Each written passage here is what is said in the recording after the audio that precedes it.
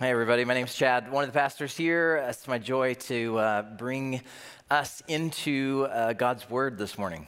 And I want to welcome those online. If you're watching or watching later this week, we're so thankful for you and just thankful for Jesus this morning. I want to pray for us as we begin. Let's pray. Lord, we love you. We miss you. Lord, we long for you. I think all we need to do is to look at the news, look at what's happening right now, and know that our greatest need is for you. And Lord, if we don't know that this morning, if we're putting our hope in other places, God, would you make us aware? I lift my eyes to the hills. Where does my help come from? My help comes from the Lord, who made heaven and earth. He will not let your foot be moved. He who keeps you will not slumber. Behold, he who keeps Israel will neither slumber nor sleep. And God, we ask that you help us to hear this morning, that the Lord is your keeper. The Lord is your shade on your right hand. The sun shall not strike you by day, nor the moon by night. The Lord will keep you from all evil. He will keep your life. The Lord will keep your going out and your coming in from this time forth and forevermore. God, we ask that the truth of your word this morning, as we continue to sit with one of your followers, Luke, as he presents you to us, God, change us, transform our hearts. In Christ's name, amen. Well, if you have a copy of God's Word, I want to encourage you to open to Luke chapter 5, verse 33. There are three little vignettes, interactions with Jesus that we're going to look at this morning, kind of creep into chapter 6 a little bit. But I want to remind you that every story, every incident, every moment in Scripture has been curated and crafted by the Lord to put you face to face with Jesus. And if you read the Bible and you don't see Christ, you're doing it wrong. Okay? It is meant to lead you from Genesis to maps. The whole thing is to point you to Jesus, that you would see him. So we mistakenly reduce the Bible to, what should I do? What shouldn't I do? How should I act? And not that we can't get those things in there. That's definitely there. It's an important question, even though it can be cliche to say, what would Jesus do? It's a great place to start. But don't stop there. Today's stories are going to put you face to face with Christ. But you're going to see that it's starting to, if there was a way to kind of, you know, when you're going on a roller coaster and you're starting to climb, and what is that sound it makes? Tick, tick, tick, tick, tick, tick, tick, tick. You know, you're starting to hear that thing, and it's building in your chest, and kind of your stomach is this place of like, oh my goodness, it's this cranking up, also tightening and twisting and putting pressure. You're going to start to see that, and it's on purpose. Luke has put these stories together with the Holy Spirit so that we feel that. We start to feel this pressure and heat from the Holy Spirit. Why? To draw us, but also to force us to respond, to respond to Jesus. So let's look at the first few verses. Luke 5:33. It's a topic that a lot of us don't talk about, but I think you'll see why it's here. So here we go, Luke 5:33. They said to him, these are the Pharisees, the disciples of John fast. They withhold food, and they fast often. They do it a lot. They offer prayers, and so do the disciples of the Pharisees, but yours, well, they're eating and drinking. They're having a big old party. Jesus said to them, can you make wedding guests fast while the bridegroom is with them? So picture a wedding, picture everybody there. We know it's a great celebration, but we really don't want anybody to eat anything today. We want to be sad about this event. We're going to just be somber. So that's Jesus, the way he used it. He's like, can you imagine that? Can you imagine being at a wedding and everybody's like, don't eat, just be sad about this event? No. He says the days will come when the bridegroom is taken away from them. Interesting. And then they'll fast in those days. And he kind of brings it home sometimes, and he brings a parable and a story to help them understand. So he says he told them this parable, no one tears a piece from a new garment. So nobody goes to whatever, Old Navy, American Eagle, whatever your place is, and buys a new shirt and says, I love this. I'm going to cut a piece from it and put it on an old piece of clothing that I have. Nobody does that. Nobody tears a piece from a new garment, puts it on an old garment. If he does, he's going to tear the new and the piece from the new won't match the old, it's ruined. Also, nobody puts new wine into old wineskins. If he does, the new wine will burst the skins and it will be spilled. Back then, they used animal skins to put wine in. It would ferment, and if it was old skin, it would ferment eventually and just bust it. And so you had to do something new. So he's given them something that they understand, that they get. He says, and if you do it, it's going to be destroyed. But new wine is put into fresh wineskins. And no one, after drinking old wine, desires the new. This one's kind of a dig here at the end. He says they're like, the old's good enough. So their accusation, hey, look, disciples of John are fasting often. And so when you hear that, just think, instead of saying fasting, because I know a lot of us, it's a weird thing, and I'll just be honest with you, fasting is really difficult for me. Like, I wish I was one of those guys who was like, yeah, when I fast, it's awesome. I feel so close to Jesus. You know what I feel when I fast? Hungry and angry sometimes. And I haven't quite gotten to that place when I hear a lot of these people saying, it's so awesome, it's so amazing. And I know we're called to do it and to pursue it, but I'm just being honest with you, it's a difficult thing for me. So Pharisees are saying, hey, they do this often. Yours are eating and drinking. Is this, and this is where I struggled this week. I was actually in Pastor Sammy's office. I was telling him kind of where I was in the sermon, and where I wasn't where I was going to be. Because that's sometimes how God's word works. You don't just read it and go, I got it, here it is. You got to let it kind of work on you. And so is this section about fasting? No. Even though that's the question, this is about putting you in front of Jesus, face to face, to hear from him. And so for the Pharisees, it's not really about fasting, it's about their rules, their control of their life. What's really at play here started all the way back in Act 1 of the play in Genesis. And what do we see in Genesis? The first moment that somebody says, I don't like that you're telling me what to do. Satan says to Eve, did God really say, are we really supposed to do this? So it's their rules versus his. In this story, they're saying, hey, why aren't you fasting? We do. But the subtext is, who are you, Jesus, to tell us what to do? That's the question, and that's the question that we are confronted with. We got our own way of doing things. We decide and interpret the laws of God, and sure enough, they'd taken the laws of God and had come up with another 600, because they are super spiritual, okay? We decide, why won't you play by the rules? Our rules. Now, they fasted twice a week. Woo, super spiritual, very zealous. Our way is more zealous and more spiritual. Your way is cheap, Jesus, illegitimate. Amazon is wonderful, isn't it? Amazon Prime. Because I need something, I can search for it on my phone. Like, we have a conversation, in the middle of a conversation. Lisa and I do this sometimes. You know, we really need to. What are you doing? I'm just looking for what you're saying we need right now. Why? I'm going to get it right now. I'm going to buy it. I can even go to the store here and be looking at something and thinking, I want to buy this, maybe. Have you ever done this in Menards or Target or whatever? You look it up, maybe you scan it, and what are you looking for? Price and reviews. We look at the reviews. And isn't it crazy how there can be 20 great reviews and just one that's bad, and you're like, I don't know.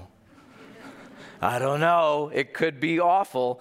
But I can see what other people say. I can stand in the store, do my research, decide if I want to buy it, see if it's a good, better price online, go up to the cashier and say, hey, look at this price right here.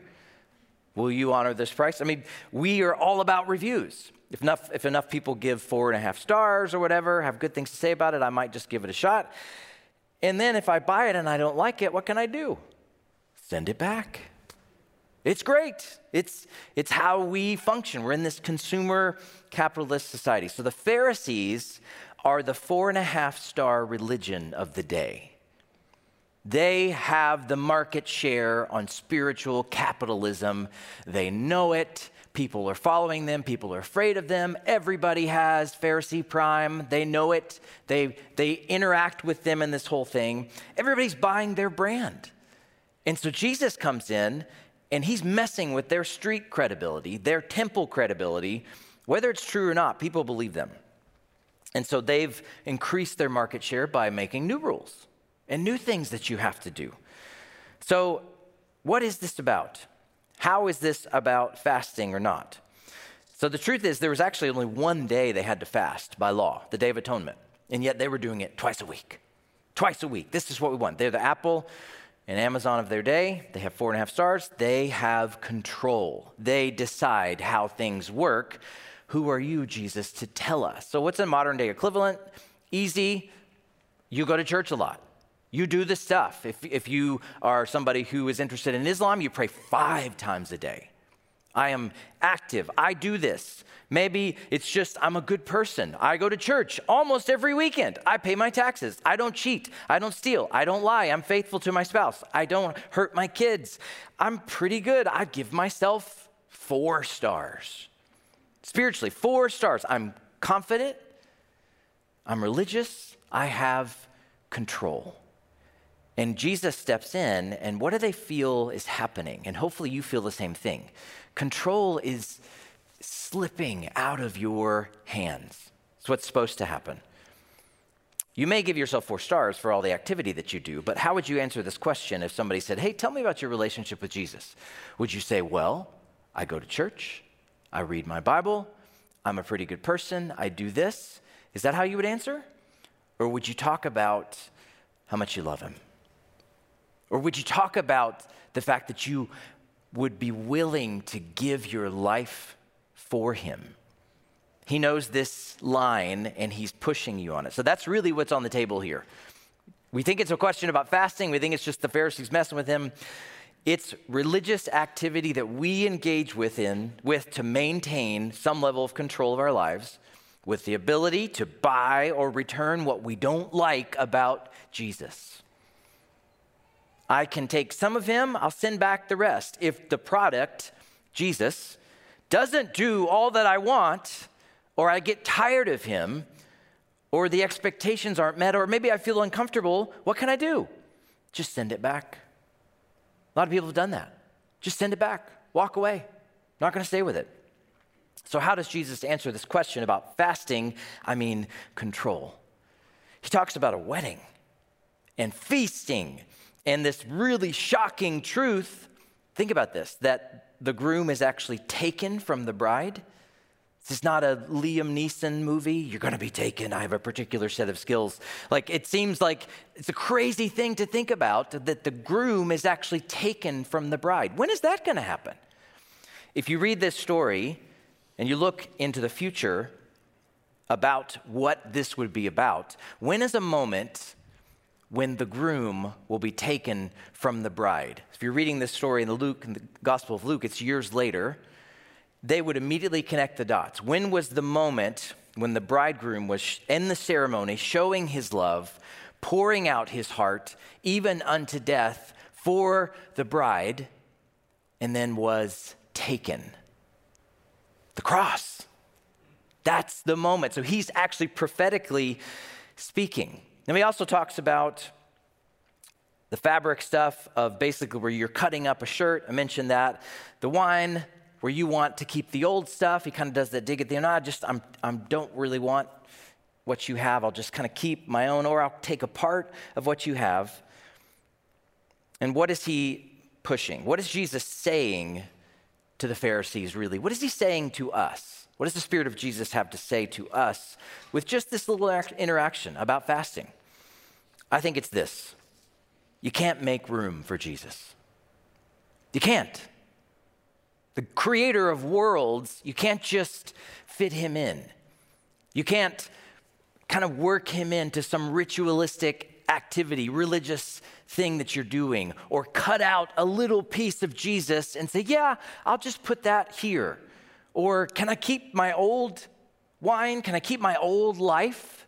That's the picture. Can I keep my old life and then maybe take a little bit of Jesus and pour it in here? Those are the pictures. That's what he's saying. And what is he pushing back to say, no, you can't make room for me. I don't want your fast, especially if you don't know who it's for or what it's for. And if it does nothing to your heart, you're missing the point of my law, distorting it beyond recognition. I don't want your old clothes. What the Bible says about our acts of righteousness, they are as filthy rags to Jesus. I don't want your containers. In Jeremiah, it says, you have dug for yourselves your own cisterns and they can't hold water. They're cracked. They have holes. I don't want your clothes. I don't want your religious activity. I don't want your containers. What does he want then? What is he saying to them? I don't care about your 4.5-star reviews. I am the goal. I am the target. I am the finish line. I'm the new wine. I'm the fountain. I'm the clothes. Put me on. Let me fill you up, transform you. This is about me. I'm it. It's all of me or nothing. I am here to take over. I'm here to take over. The bridegroom is standing right in front of you. I'm here, God in the flesh, boots on the ground. But they don't get it. And they don't really want him. They want religion. And the question for us when we look at a story like this is to say, what about me? Do I understand? Do I get it? Do I realize that it's all or nothing? That I can't just add in some of Jesus? Have I cut up the perfect garment of Jesus to patch up my old clothes? Have I taken the new wine of Jesus Christ and poured it into my old dirty containers? Is that what I'm doing? Am I just tacking on religious activity? Do I still have the bottle from my old life, unwilling to give it up? Pharisees weren't willing to give it up. Let me show you in the next story. Luke chapter 6, verse 1. On a Sabbath, while he was going through the grain fields, his disciples plucked and ate some heads of grain, rubbing them in their hands. But some of the Pharisees says, why are you doing what is not lawful to do on the Sabbath? And Jesus answered them, have you not read what David did when he was hungry, he and those who were with him? How he entered the house of God, took and ate the bread of the presence, which is not lawful for any, but the priest to eat, and also gave it to those with him. And he said to them, the Son of Man is Lord of the Sabbath. So whenever you read on a Sabbath in the New Testament, you need to say, uh-oh. You might as well have said, one day in June along the coast of Normandy. Okay? This is about to be a conflict. Not innocent questions, not the Pharisees just wondering about Jesus. This is them looking for evidence. He is a threat, like we said, to control. And ironically, all in the name of following the law of God. Sabbath was a day set aside to remember and rest what? If we just looked at Genesis, what did God do in the first 6 days? Work. What did he do in the seventh? Rest. So he says to us, you also rest, and it's a picture for us to say, because God has accomplished everything on the cross and in the resurrection. It's set aside to be a place of remembrance and rest and trust, not some weird rule to make you afraid. So twisted and distorted have the Pharisees made it that eventually, even when they are apart with the religious leaders in crucifying Jesus, you know what they'll say? We really want to keep the Sabbath, so let's get that guy's body off the cross, because that'll violate the Sabbath. Oh, that will violate the Sabbath. Right, not killing God. That'll violate the Sabbath. So it's the Sabbath. The disciples are walking through the field. They're grabbing grain, and they're kind of doing this number and eating the grain. Which, question, are they stealing? Just think about it. It's not their field. If you went up on the ridge there, kind of went up to Garvin Heights and kind of drove through the little back way there and went to somebody's cornfield and walked through and just started, if the farmer saw you, he might just have a few words for you, right?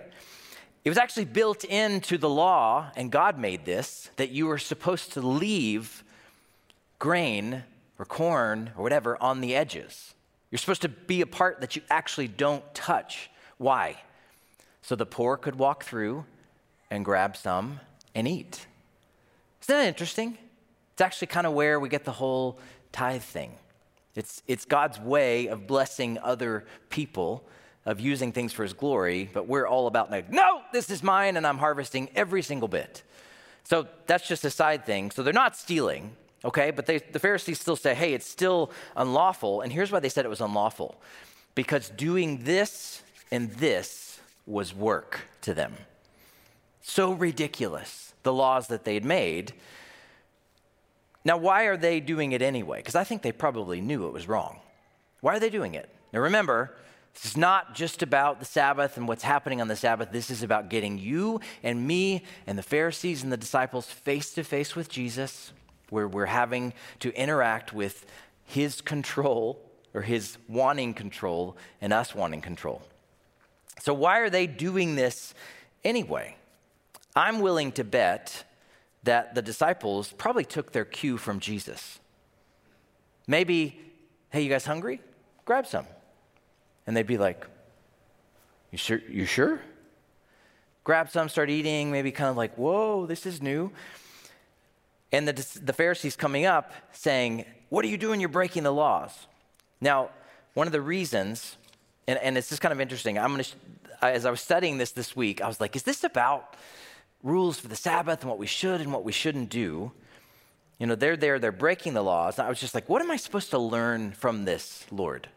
What am I supposed to see? What can I take away from this? And what I'm going to tell you isn't the most obvious thing from the text. And I actually had to read it in a commentary, and I was like, there we go. That's what I was needing. And I didn't see it at first, but here it is. It's not right in your face, but it's nonetheless a certainty that you can pull from this incident. It's this: if you follow Jesus, you will be put on somebody's list. If you follow Jesus, you will be put on somebody's list. Because in order for the Pharisees to observe the comings and goings of the disciples of Jesus, what do they have to be doing? Spying on them.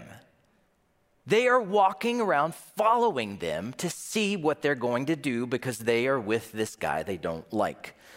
They're being watched. They're being spied on. They're being put on a list of undesirables, a list with the title, "Keep an eye on these people." It's not any different today. You know, we, whether we believe it or not, live in a surveillance culture right now. The crazy thing is we have all agreed to it. If you don't believe me, watch a little documentary called The Social Dilemma on Netflix. Or just think about the fact that your phone sometimes actually seems to know what you've been saying based on your shopping, based on your location.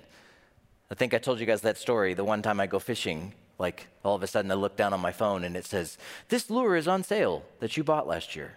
I'm like, it's the one time I go fishing. I haven't been this whole, and it's like as I pull out of the parking lot, bloop, Amazon pops it up. "Hey, we just noticed that you might be interested in this." We've agreed to this based on the thing I talked about before, Amazon. It's our comfort. We like it. But are we opened to something of people watching us for what we do here, listening to us? Now, you don't see me as some conspiracy guy or whatever, but let me just tell you right now. In China, they have something called the social credit system. And it is that there are cameras everywhere, listening devices everywhere, and they basically allow people to have freedoms in society or not, to buy and sell in society or not, based on what they say, what they do. You can have those credits taken from you, a surveillance culture.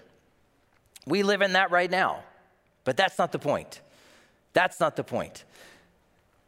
If you follow Jesus, you're going to be put on a list, another tier that is more dangerous. I would love to have seen the look on the disciples' faces when the Pharisees, I just kind of pictured them like in this grain field and the Pharisees kind of coming out of the grain, like, caught you, you traitor. You're in for it now. When you begin to follow Jesus, and I mean follow, like we talked about last week with Matthew, your whole life, every room, everything, every dollar, every person in your life, bank it, count on it, the fact that you will become a target. You will become a target. And at times, that will even come from people within religious culture. So what do we do about it? What do we do about this? We stay close to Jesus. We stay close to Jesus. Our first instinct is to, that's a little scary. I don't know if I want that kind of attention. I think I'll back off a little bit. I'll find another community or a blogger that I think is a little more tolerant about religious stuff and not so intense. And I don't want to be on anybody's list. I don't want to make waves. Don't do it. Don't do it. Stay close to Jesus. Be in his word. Be in a church that teaches the absolute truth of the word of God, both Old and New Testaments and the gospel. And if it's not this one, please find one. please find one. You're going to find that they're imperfect, just like us. And if we haven't disappointed you yet, just give us time. We'll do it, okay? We're imperfect people following a perfect Jesus. But be in one of those places around a group of believers whom you know will stand with Jesus when the stuff starts flying. And would we all agree that the stuff is beginning to fly? Yes. That's what I see right away when I watch the disciples just innocently doing this. And then here come the people who are in charge. And we see you, we see what you're doing, we know who you're with. What will you do? How will you respond? It's no coincidence that Paul, who also experienced being put on lists, wrote, I am not ashamed of the gospel of Jesus Christ. Why would the Spirit lead him to write that unless he was being given the opportunity and even tempted to be ashamed, right? You don't write it unless it's something that's a threat. I'm not ashamed, but I know I'm tempted to be ashamed. Being ashamed is when you pretend to be following Jesus. Yet when it gets uncomfortable, when you feel like you're being put on a list, you bail when it gets hard. How about you? Are you still in? You still willing to do this? You ready to be on somebody's list? I've been in the book of Hebrews it's one of the places in my chair time. I think I've told you guys before, I read the Bible in 1 year app. It's put out by Alpha Ministries, and so I've been in Hebrews for the New Testament reading, and I just got to Hebrews 10, which I'd prefer to skip. You know why? Because it's the part that's uncomfortable. It's the hard part. It's the put on list part. It's the part that says suffering. It's the part that says public reproach. It's the part that says they'll take your property. It's the part that says you may go to prison. Ooh. I got to tell you, it's hard. It's hard to think about. It's hard to think about that with my family and my children. And yet there's not a character in the Bible that didn't go through some level of discomfort or suffering when they committed to following Jesus. And as much as this is about the Pharisees coming and gaining evidence on Jesus, it is equally about them going after you. Because that's what they're doing. They're going after his followers. How does Jesus answer? With Scripture. He knows the Bible. He wrote it. He knows that when David ate the showbread of the temple and his men were hungry, it didn't violate the law. One, because they were in need, but two, because David was the king. And he was functioning almost in a priestly role as well. And so that didn't violate the rules. And so what does Jesus say when he shares this story? Someone who happened to be in the Messianic line, who also is the king, a descendant of David. What is he saying to them? Yeah, I'm God. And what I say goes. And it's not a violation. I'm the one who created the Sabbath. I'm Lord of the Sabbath. This isn't an innocent statement. This is him basically saying, I'm the one who created this. He's revealing himself as God. He is the ultimate interpreter of the law, and what he says is what everyone will be held to. So Jesus is drawing a line that clearly shows that you either are standing with him or you are not. There is no in between. As we face accusation, condemnation, attack from the enemy or anybody who might represent him, we must stand with the king no matter what that may cost us. And I love that picture of the disciples as the Pharisees came close and maybe they're eating the stuff and they start accusing. And here's what I picture them doing, kind of like with grain in their mouth, chewing very slowly. And there's Jesus and they're like, kind of like a kid who gets behind their dad and says, I'm with him. Let's stand close no matter what that may cost us. One final little story to show you that this is where we're headed, but also to hear a call from Jesus this morning. Verse 6. On another Sabbath, Jesus, come on. You're just begging for it. You know, you're doing this on purpose, aren't you? He's like, well, yeah. Are you trying to get yourself killed? Yes. Yes, I am. On another Sabbath, he entered the synagogue and he was teaching, and a man was there whose right hand was withered. Another way to say this is he was disabled. He was unable to use it, which meant he would have been hiding it in shame. Okay, it's kind of how they handled these things. The scribes and the Pharisees watched him. First, you have to say, how did this guy get in there? He's a setup. It's a setup. He's been brought. So the Pharisees are watching Jesus to see whether he would heal on the Sabbath so that they might find a reason to accuse him. But he knew their thoughts, bummer, and said to the man with the withered hand, "Come and stand here." I can imagine him right here by me. Come stand here. He rose and stood there, and Jesus said to them, "I ask you, is it lawful on the Sabbath to do good or to do harm? To save life or to destroy it?" After looking around at them all, he said to him, "Stretch out your hand." He did so, and his hand was restored, but they were filled with fury and discussed with one another what they might do to Jesus. Pharisees are coming after him, but as we said, they don't just come after him. They come after the disciples, and now, hey, let's throw this guy in here too because we don't care about him. He's just somebody we can use to get to Jesus. So let's throw in the guy who's hurt, who's ashamed, who's broken, who's disabled, and use him. And so they bring him in. And the man with the withered hand is standing there.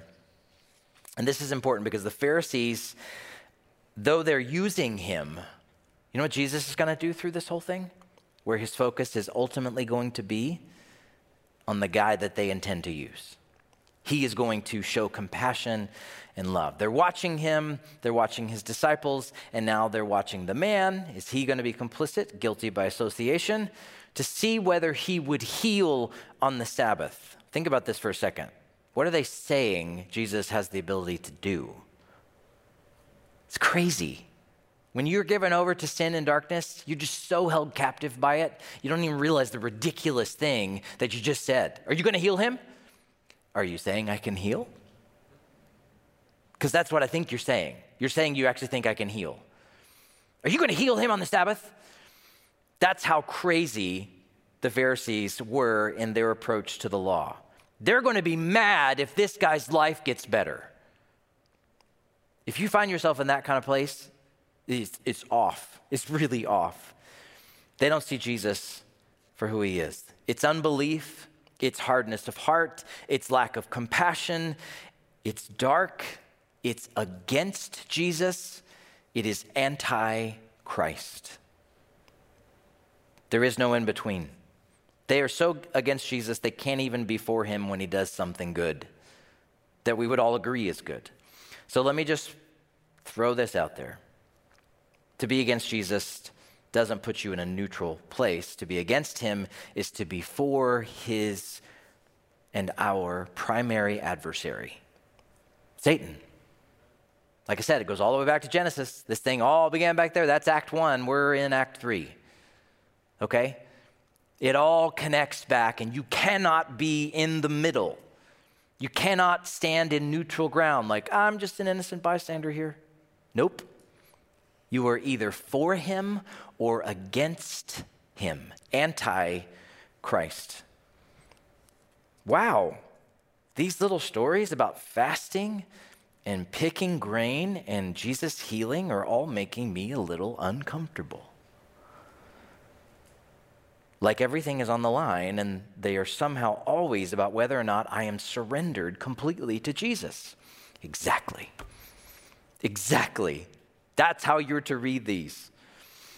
While these three incidents seem to be religious turf wars on the outside, the Pharisees didn't want him messing with their power or control, and it was. Luke is attempting to compel you with the gospel. He is wanting you to know that every story, every incident, every moment is pointing to Jesus as the King, sovereign, and Lord and Savior of all. As I said, no neutral ground. You are either for him or against him.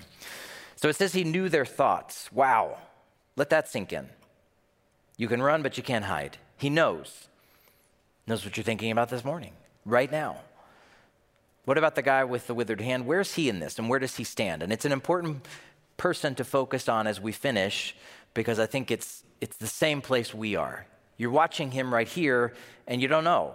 What is he going to do? Is he for Jesus? Is he against him? Is he innocent? Is he a pawn in the Pharisees' game of chess against Jesus? We're waiting to see. For Jesus, though, he is about to become public friend number one. He is to become a target of Jesus, someone to be loved. Because back then, physical sickness, people immediately connected it to spiritual sickness. So the guy was a sinner in the Pharisees' minds. Proper thing for this man would be to keep his hand concealed. In fact, he shouldn't even be in the synagogue. He would be in shame, broken, hide at all costs. Jesus is listening to the thoughts all around the room. He knows what they're planning. He knows what the man is thinking and feeling. He knows what you are thinking and feeling right now. And so he asks the man to stand close to him. Come stand here. What a beautiful picture of the love of Jesus. Come close, stand here. And so he says this, and it's interesting. Is it lawful on the Sabbath to do good or to do harm, to save life or to destroy it? Destroy it? We're just asking you if you're going to heal the guy. We're not asking you if you're going to strike him down. No one here is trying to destroy a life. No one here is trying to destroy someone. Or are they? There's so much going on here. It would be in and around a Sabbath day celebration that religious leaders would conspire to destroy the very God-man standing in front of them. Jesus is prophetically speaking about his own death again. He's doing more than just reading their minds. He is talking about the fact that they indeed will try to destroy him. They are the pawns being used by God to carry it out. But before he does anything, and this is kind of where I want you to land, hopefully, this morning as you think about these passages, he does something really interesting. This is the kind of stuff that it usually takes me 2 or 3 days of reading and spending time in the passage before I see it. And before he does anything, he asks the guy, come stand close to me, and then he does this.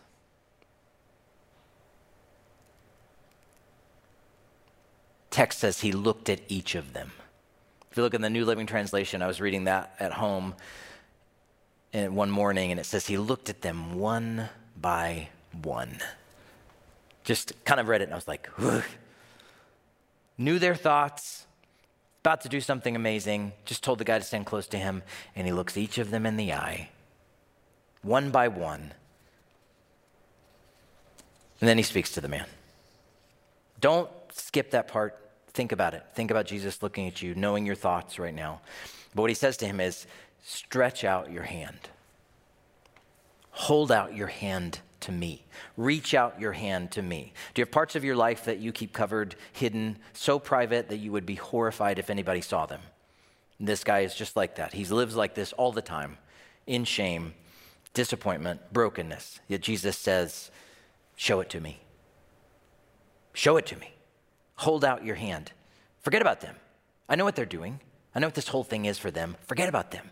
You stand close to me. You reach out your hand to me. And in my spirit, in the quiet place of my heart, when I read this, I hear this. Chad, even if it costs you everything, stretch out your heart to Jesus. Even if it costs you everything, stretch out your heart to Jesus. This story in this gospel is a call. Yes, it's about Jesus healing on the Sabbath, but that's just the skin. That's just the cover. It's a call to let your life and your heart, your sin and your hurts be exposed and laid before Jesus. And to do so will bring ridicule from society. Is he really going to church? You're in a Bible study? What do you mean you went forward? You really believe all that crazy stuff? But it will bring healing and wholeness from Jesus. Jesus is asking us to redefine our lives by his life. And so what does he get? What do the Pharisees, how do they respond when he does this? Is it, well, I guess he could heal. Great job, Jesus. Rage and fury. And what does it say? They looked for an opportunity to do something to him. We're going to do something to him. Expect nothing less in your life. It will cost you, but you will gain everything. What will the man do? What will you do? I can see Jesus looking at this man, asking him, just right here, right here. Don't look at them. I know. Keep your eyes fixed on me and reach out your hand. He did it. He did it. He took a risk, and when he did, instantly healed. Faith in Jesus is a risk, but it is a risk worth taking. Ask the worship team to come forward. Jesus is here this morning, hearing your thoughts and my thoughts, looking at us and asking, will you stretch out your heart to me? Let's pray. Lord, I love your word. I love sometimes how when I start to read it, I'm confused or I'm dismissive, maybe thinking, oh, this is something that I've read before and I don't get it. And oh, Lord, you're just bringing a new way and you're just trying to show the Pharisees that their laws were dumb. And then I can kind of move on. But Lord, as I listened for my own heart this week, I kept hearing you just this phrase of look at me. Look at me, Chad. Stretch out your hand. Hear my heart, my voice. Stand close to me. Yes, it's getting difficult, isn't it? And Lord, I say, absolutely, it's getting difficult. There are lists being made, even as we speak. And we know the enemy has had us on his list from the moment we said yes to you. But Lord, I just want to say, for my own part, Lord, I have nowhere else to go. I pray, God, for those this morning who are looking at you and maybe they're considering that you are more than just someone who is asking them to do the right things or to live the right way. God, they're beginning to see what the disciples saw, what the man in the synagogue saw, or what eventually a couple of Pharisees would see. You are beautiful. Your name is above all names. You are the God who saves. Lord, you're the one who has done the work for us so that we find true rest in you. So God, we just take the last couple of minutes here as we sing. We ask that your Spirit would draw us. You would crank up that pressure and heat, and that we would respond, Lord, by stretching out our hearts to you. We ask this in Christ Jesus' name. Amen.